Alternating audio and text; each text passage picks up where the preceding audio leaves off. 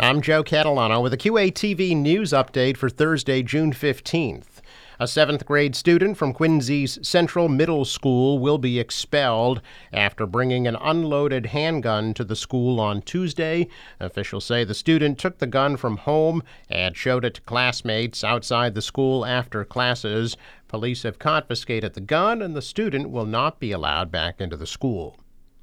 35-year-old Sean Lahane of Quincy faces drunk driving and other charges after a pickup truck he was driving struck the house at 242 Furnace Brook Parkway in Quincy at about 1:30 yesterday morning. State police say Lahane fled on foot after the crash but was quickly apprehended.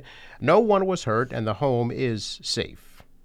4 juveniles are facing charges after ramming a stolen car into 2 Quincy police cruisers on Tuesday. Happened at the Swingles Quarry parking lot off Raschuti Drive. Police realized that the car was stolen in Chelsea and approached the vehicle when the driver reversed into one cruiser, then let the car roll forward into another cruiser. No one was hurt. The teens are 15 and 16 years old.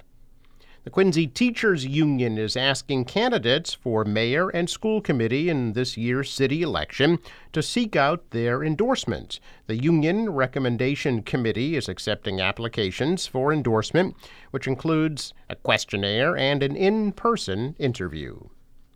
I'm Joe Catalano with a QATV news update for Thursday, June 15th.